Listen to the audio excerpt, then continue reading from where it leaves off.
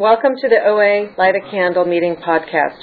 Visit our website at www.oalaig.org, where you'll find 3 separate speaker feeds with over 200 speaker files, forms for ordering CDs for all these speakers, and a place to donate to keep this special service active. I'd now like to introduce our speaker for tonight, Len.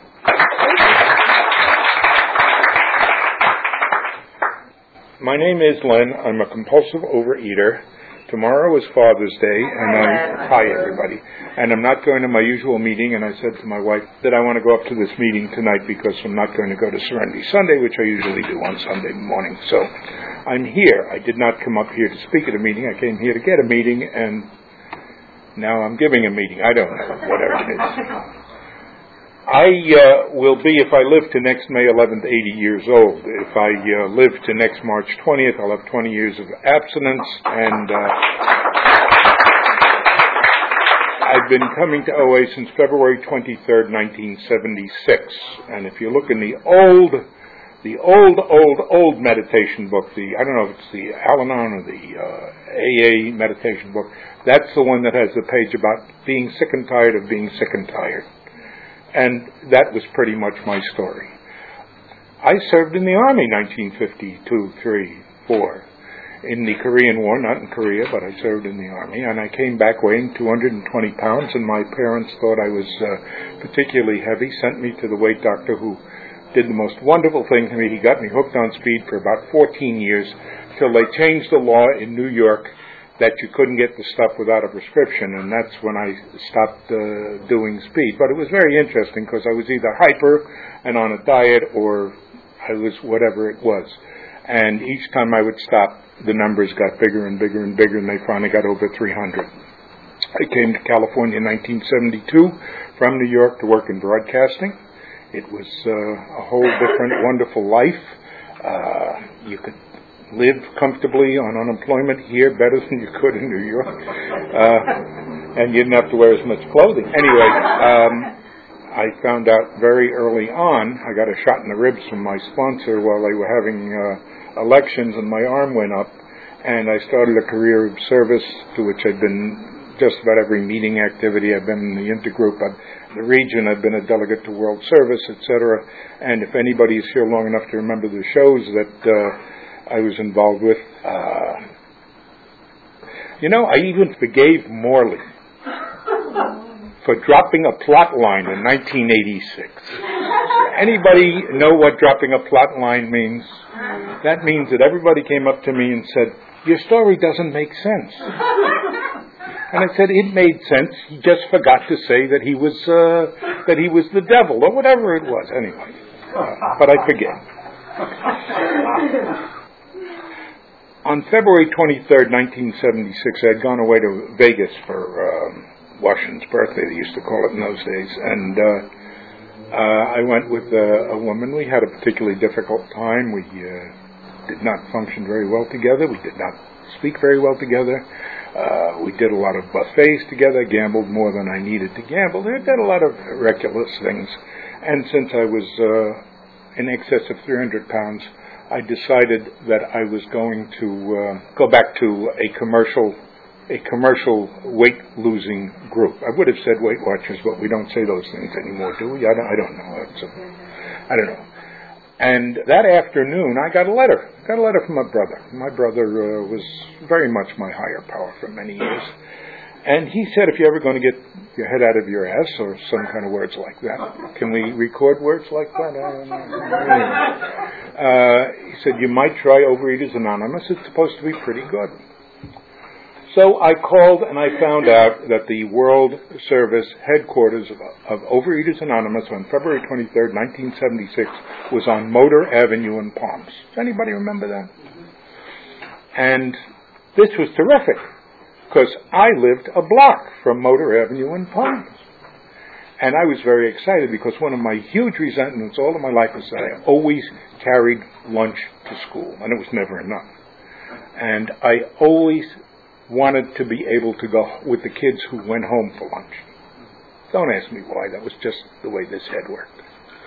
And I went to go to a meeting, and I found out there wasn't a meeting there. There was a newcomers meeting at Beverly Hills High School at 7 o'clock on Monday. And I went to the Beverly Hills newcomers meeting on February 23rd, 1976. And I sat there, and I heard people say that they were compulsive overeaters. And all of a sudden, after 44 some odd years of life, I found myself to be something. I wasn't a weirdo. I wasn't a strange. I was a compulsive overeater. And I will tell you, from that day to this, for 34 years, couple of months, whatever it is, I have never felt alone again. Lonely? Yeah. I've had my lonely moments. I've had my lonely episodes, but I never felt alone. I never felt I had two heads. I never felt I was nuts. I was somebody like a whole bunch of other people in the world.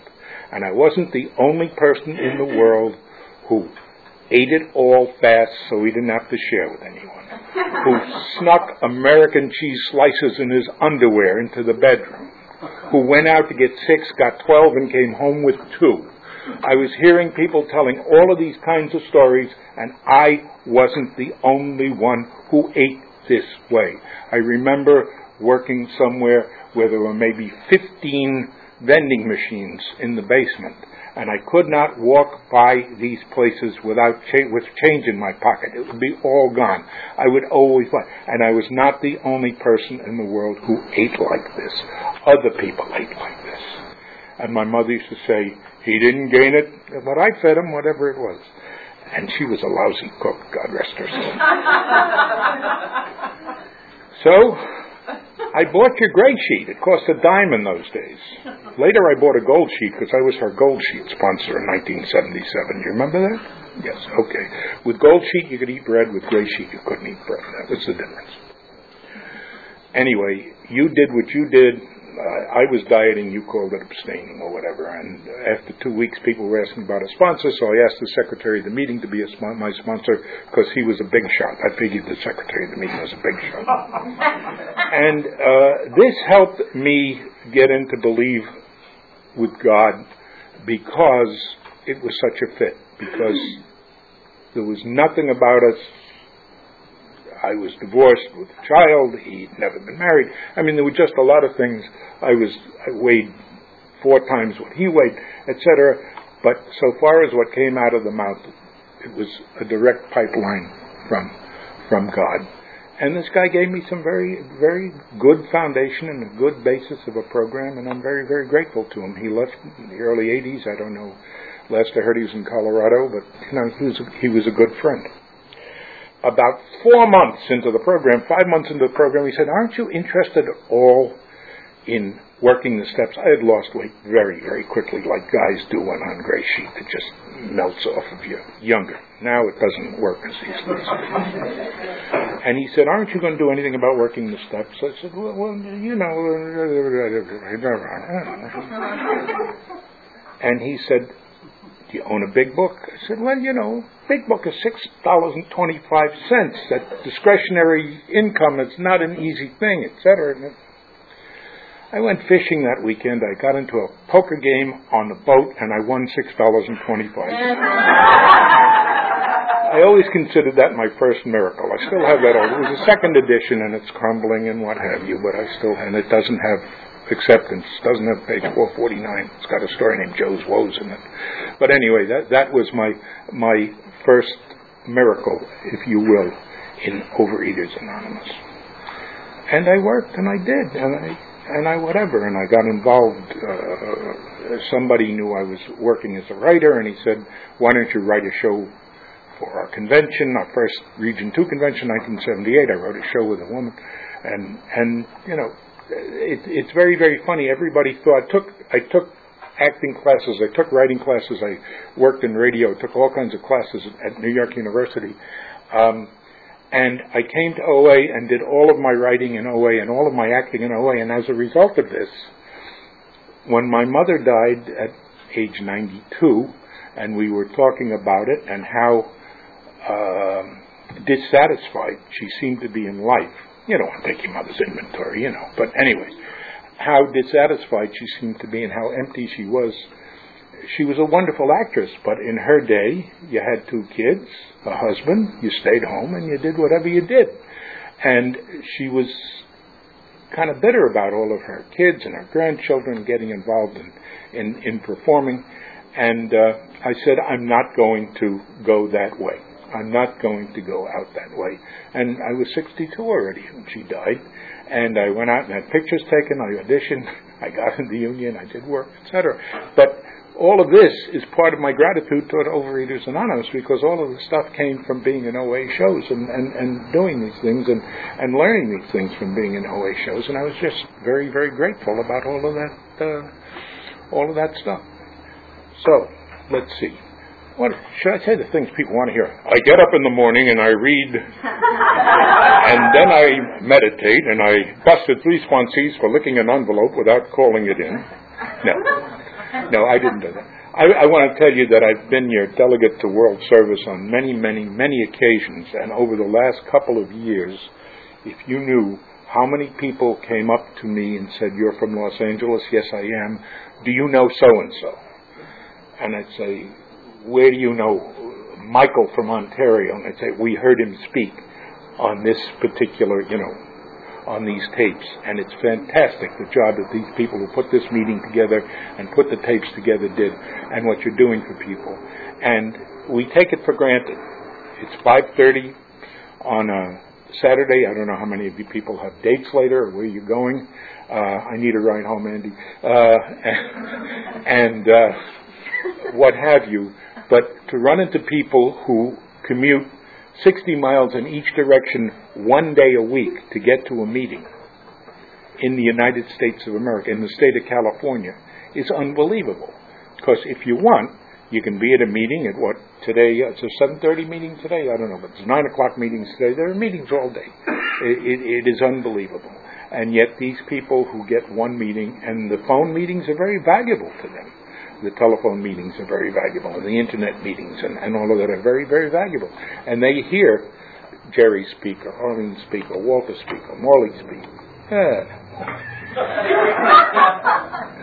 I have a picture of us from 1985 pushing a cable car in San Francisco. I don't know. You weren't in the 1985 show. I don't know how we did that, but anyway, we go back a long time. Don't ask me how I work this particular stuff. I call my sponsor every morning at 7 o'clock, 7:10, tell him what I'm going to eat. I talk about what's on my mind, what I've written, whatever, etc. Once in a blue moon he says, "Do you think you need an amends?" And I go up to somebody and I say, "Hey, I was particularly shitty the other day. I want to apologize for what I said." 87% of the time the answer is, "What are you talking about?" 13%, it's okay. It's interesting. Gary and I had a conversation. Did he leave already? Now I got a resentment. Anyway, because we both bumped into each other this morning to make amends to each other. It's very, very funny. Anyway. So I do a lot of things after the fact nowadays, because that's how I live my life. In 1983, I was doing a show for the birthday party. I was chairman of the birthday party. I was doing the show for the birthday party. A woman called up, and she wanted to be on the committee. We are living together 25 years now, my wife and I. The rewards of service, see? So anyway, living with someone who understands the program and knows what's going on makes it a hell of a lot easier. We also have 2 televisions and 2 bathrooms, which are the greatest things for a relationship.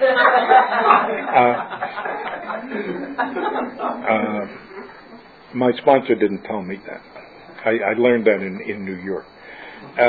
Anyway, so a lot of the things that I do in my life are things that I do that I've been doing for 34 years that are part of my program.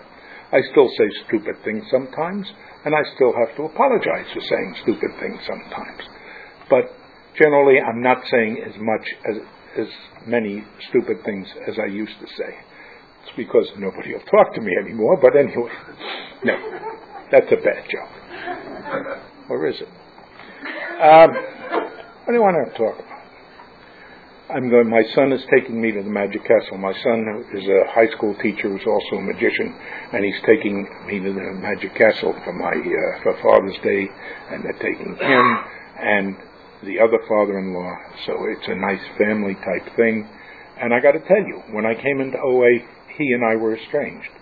His mother was married to somebody else. They lived in New York. I lived here, etc. And when I worked the program, and I found out that I had an opportunity and a need to make a participation, I made a participation. I called him in New York. I wrote him in New York, etc. We have a relationship today. And on Thursday, I don't recognize anybody who was here on Thursday. I went to my granddaughter's 5th grade graduation. That, my friends, is what my mother would call machas. That was a wonderful, wonderful day for me. That was just wonderful. They just come from God knows where, and they grow, and they grow, and they grow, and they grow. And anyway, it was a very, very loving time. And I felt good about it. What else can I talk about? What else is going on? They say to me, what's going on lately? My doctor is still alive. I'm keeping my doctor alive. I'm not getting any younger. But there's just less involvement than there has been. There's certainly less tragedy than there was when I was young. Oh, it was terrible. It was this, it was that. It is a very, very difficult thing when you get to be into your late 70s, pushing 80, that a lot of your friends get sick and die. And you hear about this all of the time. And it gets to be, that's how it goes. It is sad. It is too bad. Am I clean with these people? Do I have to get up and talk to this guy before he goes? Because I'll tell you all, I don't know what your experience is with making amends, but get them while they're alive. It's a hell of a lot easier to get them while they're alive, to go up to these people and say, when I was this, I did that, and I was wrong, and I'm sorry.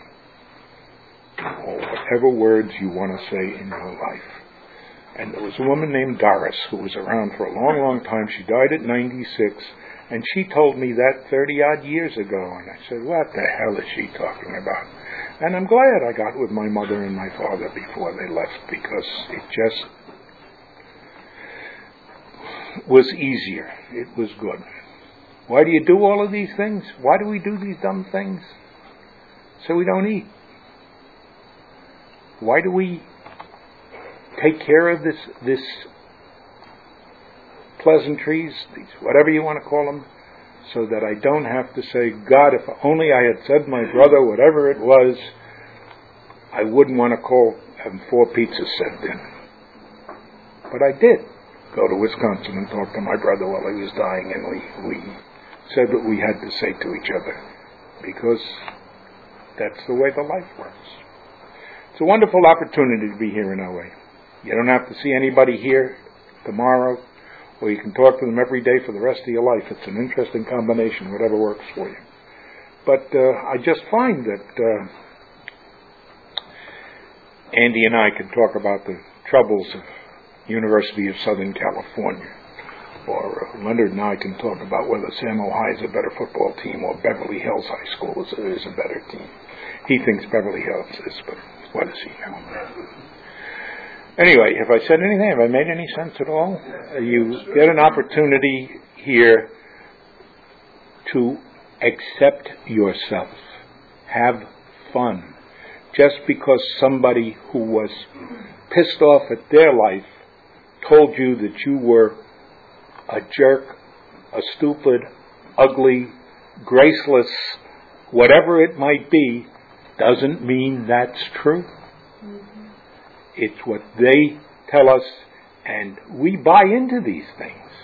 And fortunately, we have 12-step groups where we can talk and write and confide and hear somebody else, and we can say, no kidding, that happened to me. And what did you do? I told the person to go themselves. Did they? Oh no, they never do that. But that's true. Anyone you tell goes screw themselves, never goes and screws themselves, even though it feels good. Later, you got to make amends for it. That doesn't feel so good. I don't know. Anyway, so if I'm still alive next week, you'll see me at meetings, whatever. I don't know if I'm going to be in the show at the conference this year, at the national convention this year. I've done other things. I got a piece of material, but I don't know if I'm going to be able to do it. Has anybody got any questions? Anybody want to ask me anything about anything?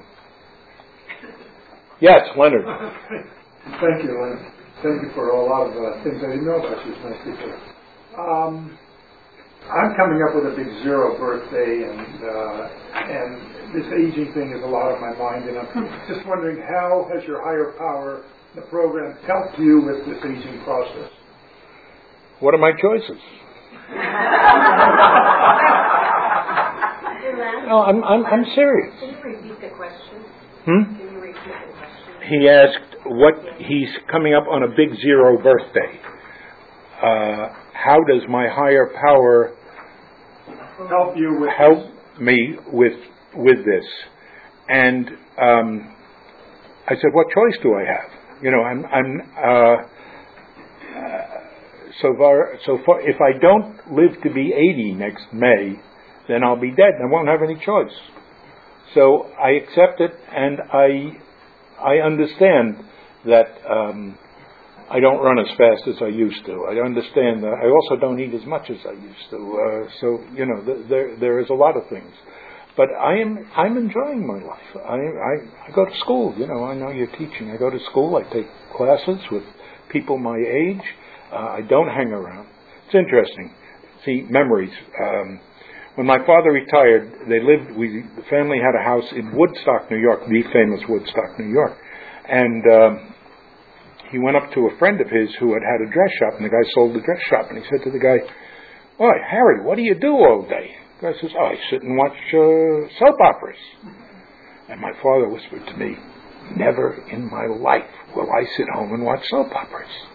And I said to myself, never in my life will I sit home and watch soap operas. Because, anyway, life is a soap opera. What do I know? You know, so I go to school. I'm with people my age. We're on creative writing classes. I take a singing class. But I'm wonderful. I love it. And it keeps me busy, and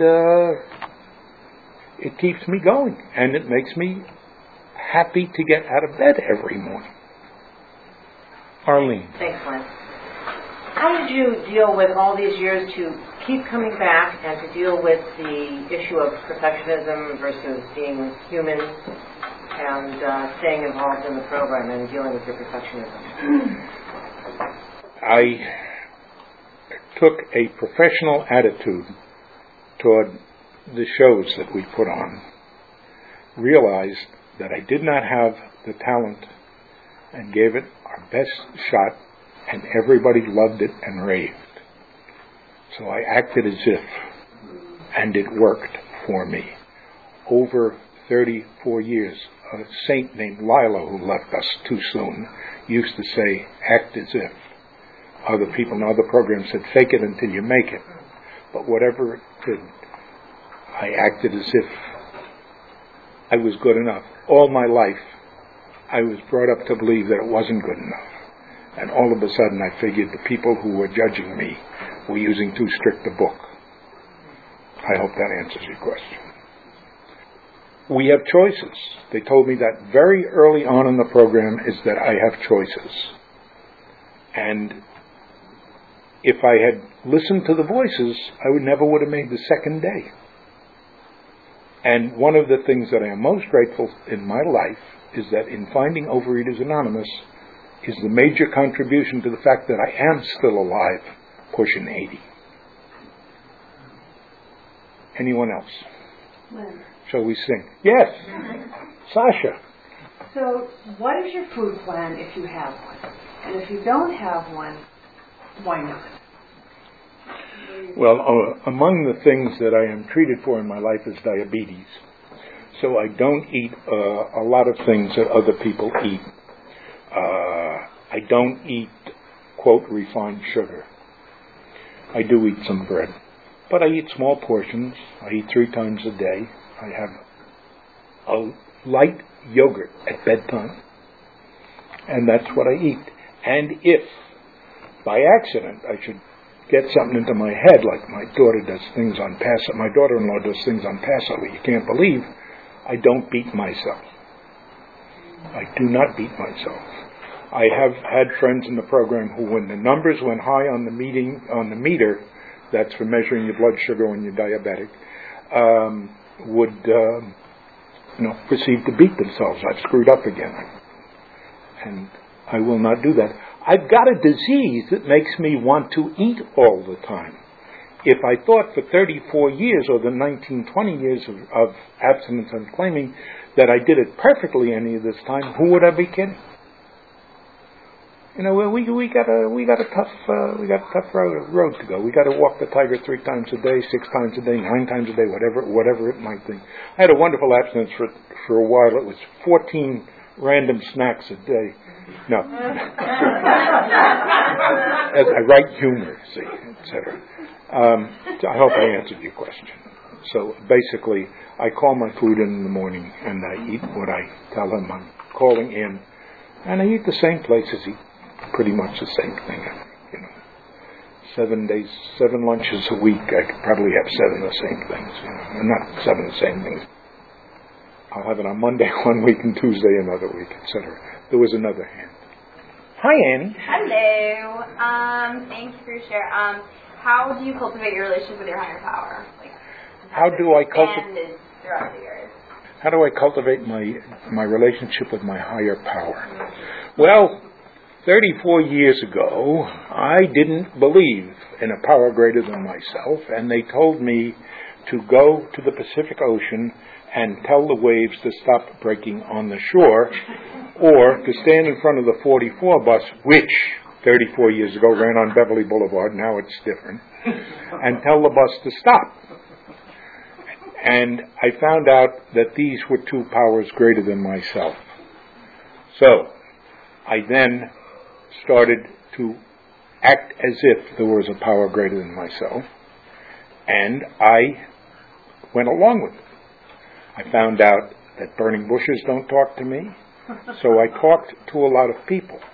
I talked to people who had experience in areas like when I started with my sponsor 19 years ago. He was married 31 years. He's now married 50 years. He's a grandfather.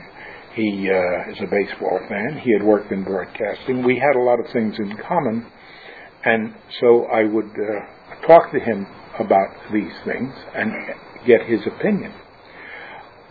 So I don't know when the switch got flicked, but one day I knew that I knew that there was a higher power. I knew there was a higher power who was interested in me, that cared about me, and so I read, I talk, I write, and I can't say at what point I believed. I just believe in higher power. Also, one of the things that my sponsor has me doing is gratitude lists. I am very big on gratitude lists and what I am grateful for. And it is very important for me to concentrate on what I am grateful for. And the biggest, as I said, is I'm still alive. I'm still here. As good or as bad a program as I might work in my life. I got you, Michael. Thanks, Len, for your share. Len, can you talk a little bit about your writing? Do you journal? Do you use just the column format in your book? What do you use in your writing? How do you employ your tools? Diary. I have a book, and I just write. I could not sleep last night. How come I didn't sleep last night? God, how come I didn't sleep last night? And then it comes. But I write, yes, a journal. I guess you'd call it a journal. I don't write every day. Some days I sleep very well. I feel very good. I review my day, like it says on, page 7, I review my day, and if my day was good, I'm asleep. Liza. Thank you, Len, for your share. Thank you, dear. Do you consider that you had a spiritual awakening as a result of working the steps? And if so, what did that look like for you?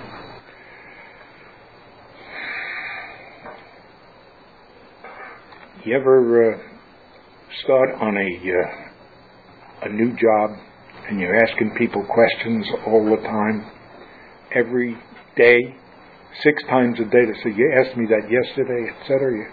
And one day you don't ask questions anymore. You know instinctively what to do. That's what happened to me in my life.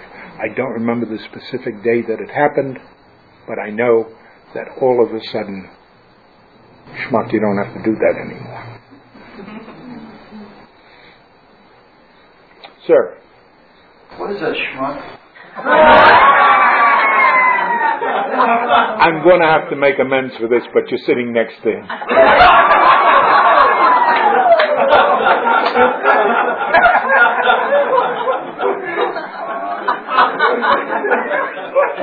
Anyway, I think I'm going to, if no one has any other questions, thank you all for being, yes, Anna. Yes. So, what do you do when the food's like up for you at times, and how do you take like steps 1, 2, and 3 on a daily basis? When the food is up for me? Yeah, like when times when you struggle with food again, like what do you do and how do you... I remember pain. I remember pain, and I say to myself, now, chances are very large that the taste of carnitas hasn't changed in 19 years. Okay? Maybe it did. But you remember how nauseous and sick you got when you ate those carnitas? Yes, I do remember. I think I'll pass. Okay? I think I'll pass. Anyway, thank you all. I came to go to a meeting tonight. I really did not expect to do shtick for 30 minutes, whatever. Thank you, Walter. Thank you, everybody.